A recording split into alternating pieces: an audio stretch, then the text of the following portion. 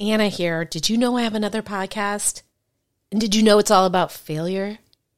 Well, at this point, you'd have to answer yes to both of those questions because I just told you. But my other show isn't just about failure. It's about failing your way to success. Yes, success. Because the most successful people are often just the people who've gotten up the most times after their failures. Don't believe me? Go download Fail Your Way to Success wherever you get your podcasts, or go to failyourway.com for more info. Now back to the show. On Good Authority has had over 1 million downloads, regularly appears on the top 100 career podcast list, and has been named one of the best publishing podcasts by LA Weekly and Kindlepreneur. Please welcome OG Authority host, New York Times bestselling author, Anna David. There are people who launch books end up just having a nice thing to put on their shelves. Then there are people who launch books that transform their careers and their lives. As a former member of the first group, I strongly urge you to be part of the second. In this show, I talk to entrepreneurs and authors about how to intentionally launch the book that will serve as the best business card and marketing tool you've ever had. Get ready for takeoff.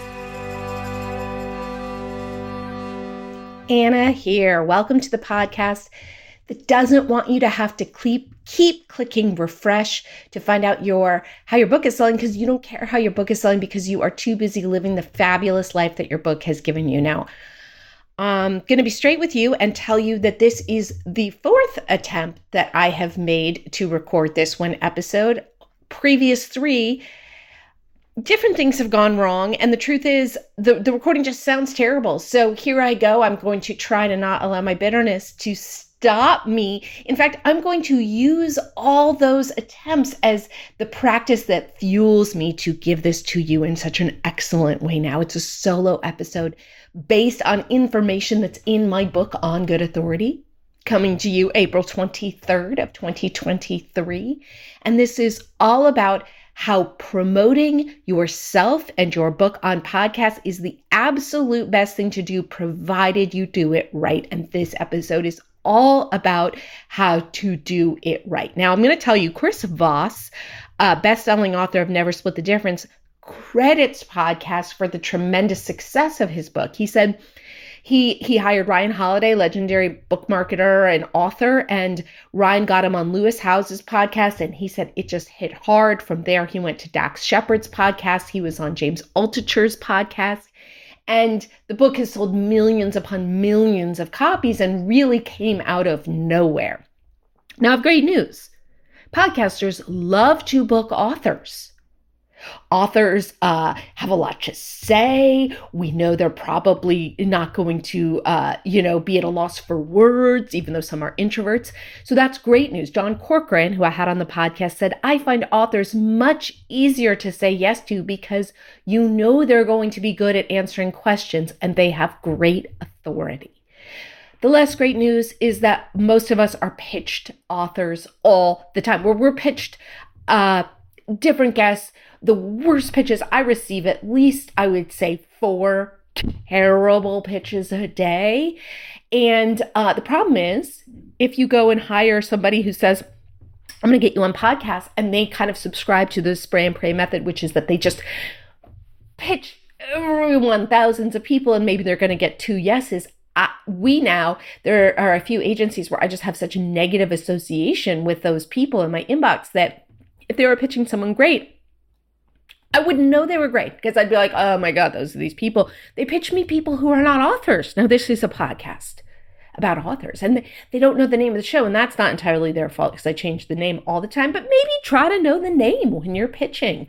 So you are far better off pitching yourself. So how do you know who to pitch yourself to and how to do it? So go to, I would say, the biggest podcasts in your genre, in your field, and be realistic. If, it's a huge podcast, they probably don't even accept guests. If you want to kind of drill down to a more realistic podcast, go to the iTunes page or whatever podcast app you're on and go down to the bottom where it says listeners who liked this also liked, and kind of just keep going down and down and down until you get to ones that you think are really realistic. It has guests. Obviously, make sure the podcast is still active. It has at least 100 episodes. They've released at least in the last few weeks. Write a kick-ass pitch letter. Now, if you go to the show notes for this episode, legacylaunchpadpub.com/blog/pod, I'm going to give you a template for a kick-ass pitch letter. I'm also going to give you a copy of the worst pitch I've ever received. And so step number 1, review the podcast, review it on iTunes. It's the secret to every podcaster's heart. When you pitch with this super awesome pitch letter, mention just casually, I love your show so much. It's what I said in this attached review. Attach a screenshot of the review. And think about it. This is not about you and your book. This is about how can you serve this podcaster's audience. You're going to be better. The more familiar you are with the show, the better you're going to be at pitching yourself because you're going to see what the podcaster's needs are. But I think, it is so much better to pitch yourself to a show that has your target audience than a show with 1 million downloads. Alex Sanfilippo, who is a podcaster who has numerous podcasting companies, including Podmatch, which actually matches podcasters with podcast guests, said, so many people say, oh, they only want to be on shows that have 100,000 downloads because they think of it like social media. They think, oh, it's like 50 likes. That doesn't mean that much. Well, if 50 people are going to sit in a room and listen to you for a half hour, would you do that? Suddenly having 50 listeners doesn't sound like so few. Anna here. Now, are you an entrepreneur who wants to write and publish a book about your own failures turned successes? Well, good news. That's what my company, Legacy Launchpad, does. Find out more at legacylaunchpadpub.com. That's legacylaunchpadpub.com. Now, should you do a book, you ask? I think so. Why? Because you're worth it. Now back to the show. So, there are obviously millions of shows out there. So you don't want to waste your time on the wrong ones, and you don't want to waste your time on ones that are out of reach. So think about it. How do you narrow it down? Well, think about your avatar. Think about your reader. Think about who you want to hear the information from your book. When you're looking at podcasts, when you're listening to them, does this speak to that avatar? So you can sign up for Podmatch, Alex's website, and that is just literally like a dating site for podcasters and podcast hosts. But I also recommend pitching yourself. And what John Corcoran, who's podcaster and the co-founder of Rise 25, said is you want to make yourself relevant to the podcaster. So if they have a narrow focus, you want to cater to that. And the example he gave is, I know you feature only woodworking experts on your show, but I've noticed you haven't had anyone on who talks about the financial aspects of how woodworking businesses need to operate. And I just wrote a book that's the definitive guide on how to manage your finances for a woodworking business. So that's a very specific, excellent example. So if you don't hear back, which a lot of the time you don't, I just, for my new book, I decided I wanted to try to do some outreach like this. And so what I did is I went and I looked at podcasts that people who had written books like mine had been on, and I listened to them. And then I used a little ChatGPT, and I went in and I asked for summaries, and I asked for other examples of episodes like that. And then I reached out to the podcaster. I reviewed, I attached a screenshot of the review, and I explained what it is I could talk about that I thought would be relevant to their listeners. Now, my team helped me. We sent out about 10. I got 2 responses, which I didn't think was terrible. I will say one of those 2 was, wow, this is an amazing pitch. It's so fantastic. What I did went to those 2 responses, and you don't have to spend money. This is just literally just what I did. There's Candy Company. I can't remember the name right now. I'm going to link to it in the show notes, where you can send something. It's $20 and they get to pick the candy. And it's a perfect small thank you when you don't have someone's mailing address, but you have their email address. and to just say, thank you so much. It's so sweet of you to agree to book me. I can't wait to do it. Again, you don't have to do that. And John Corcoran said, assume if you don't hear back, the person didn't get your message across various platforms. Now, yesterday, when I tried recording this episode the 3 other times, I was hearing myself say these words, and I realized I've got to sort of drink my own Kool-Aid. And so the 8 people that we had not heard back from, I went onto LinkedIn and I messaged them. And, I tried different strategies. I'll have to let you know if that worked, because I haven't been on LinkedIn today to see if it worked. But what else do I want to tell you? Listen to the podcast ahead of time.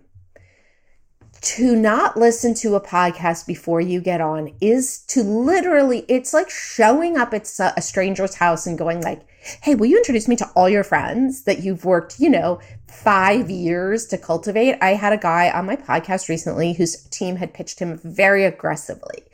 And it was very clear when he logged on, not only that he had no idea what I did, but he didn't care. And he was very excited to explain publishing to me, despite it not being his business. And it's just like, it just reminded me, don't ever do that. So know the host. If you don't know the host, fake like you know the host or like you care. What Robert Greene said when I had him on the podcast is he said, to be a great podcast guest, you have to be authentic and relaxed and willing to tell stories with some self-deprecating humor. He said, nothing is worse than an egotistical writer who kind of shows how wonderful they are and how great their book is. They're so eager to promote it that they come off as if they have no sense of humor. And that definitely describes the person I'm talking about. And what's something that Alex Sanfilippo said when I interviewed him, which always stuck with me, is the best way to promote your book is to not promote your book.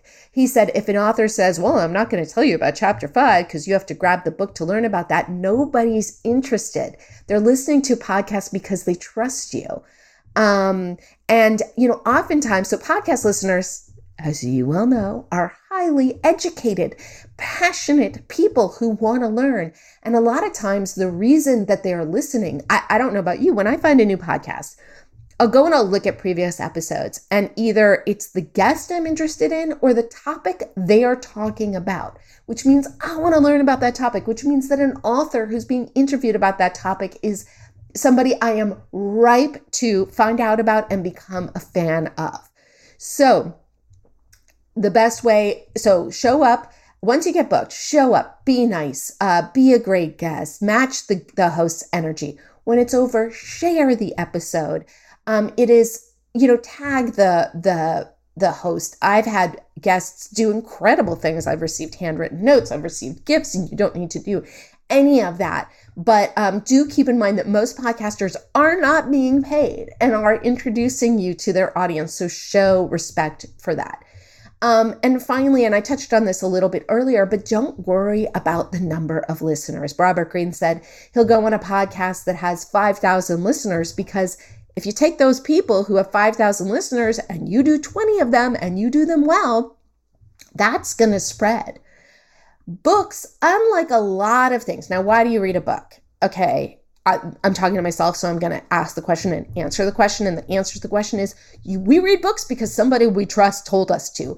A friend recommended it, or a publication we read recommended it, or a podcaster having the author on their podcast is the podcaster recommending it. So Alex Sanfilippo said, the reason a small show can move the needle more than a bigger show for the author is that massive shows grow because it's like cult of personality. The listeners can block out the guests. They might learn something, but they're not going to follow the guest. And he said, I've been on a few different 1 million+ download shows, and they've done less for me than some shows with under 100 listeners. Yes.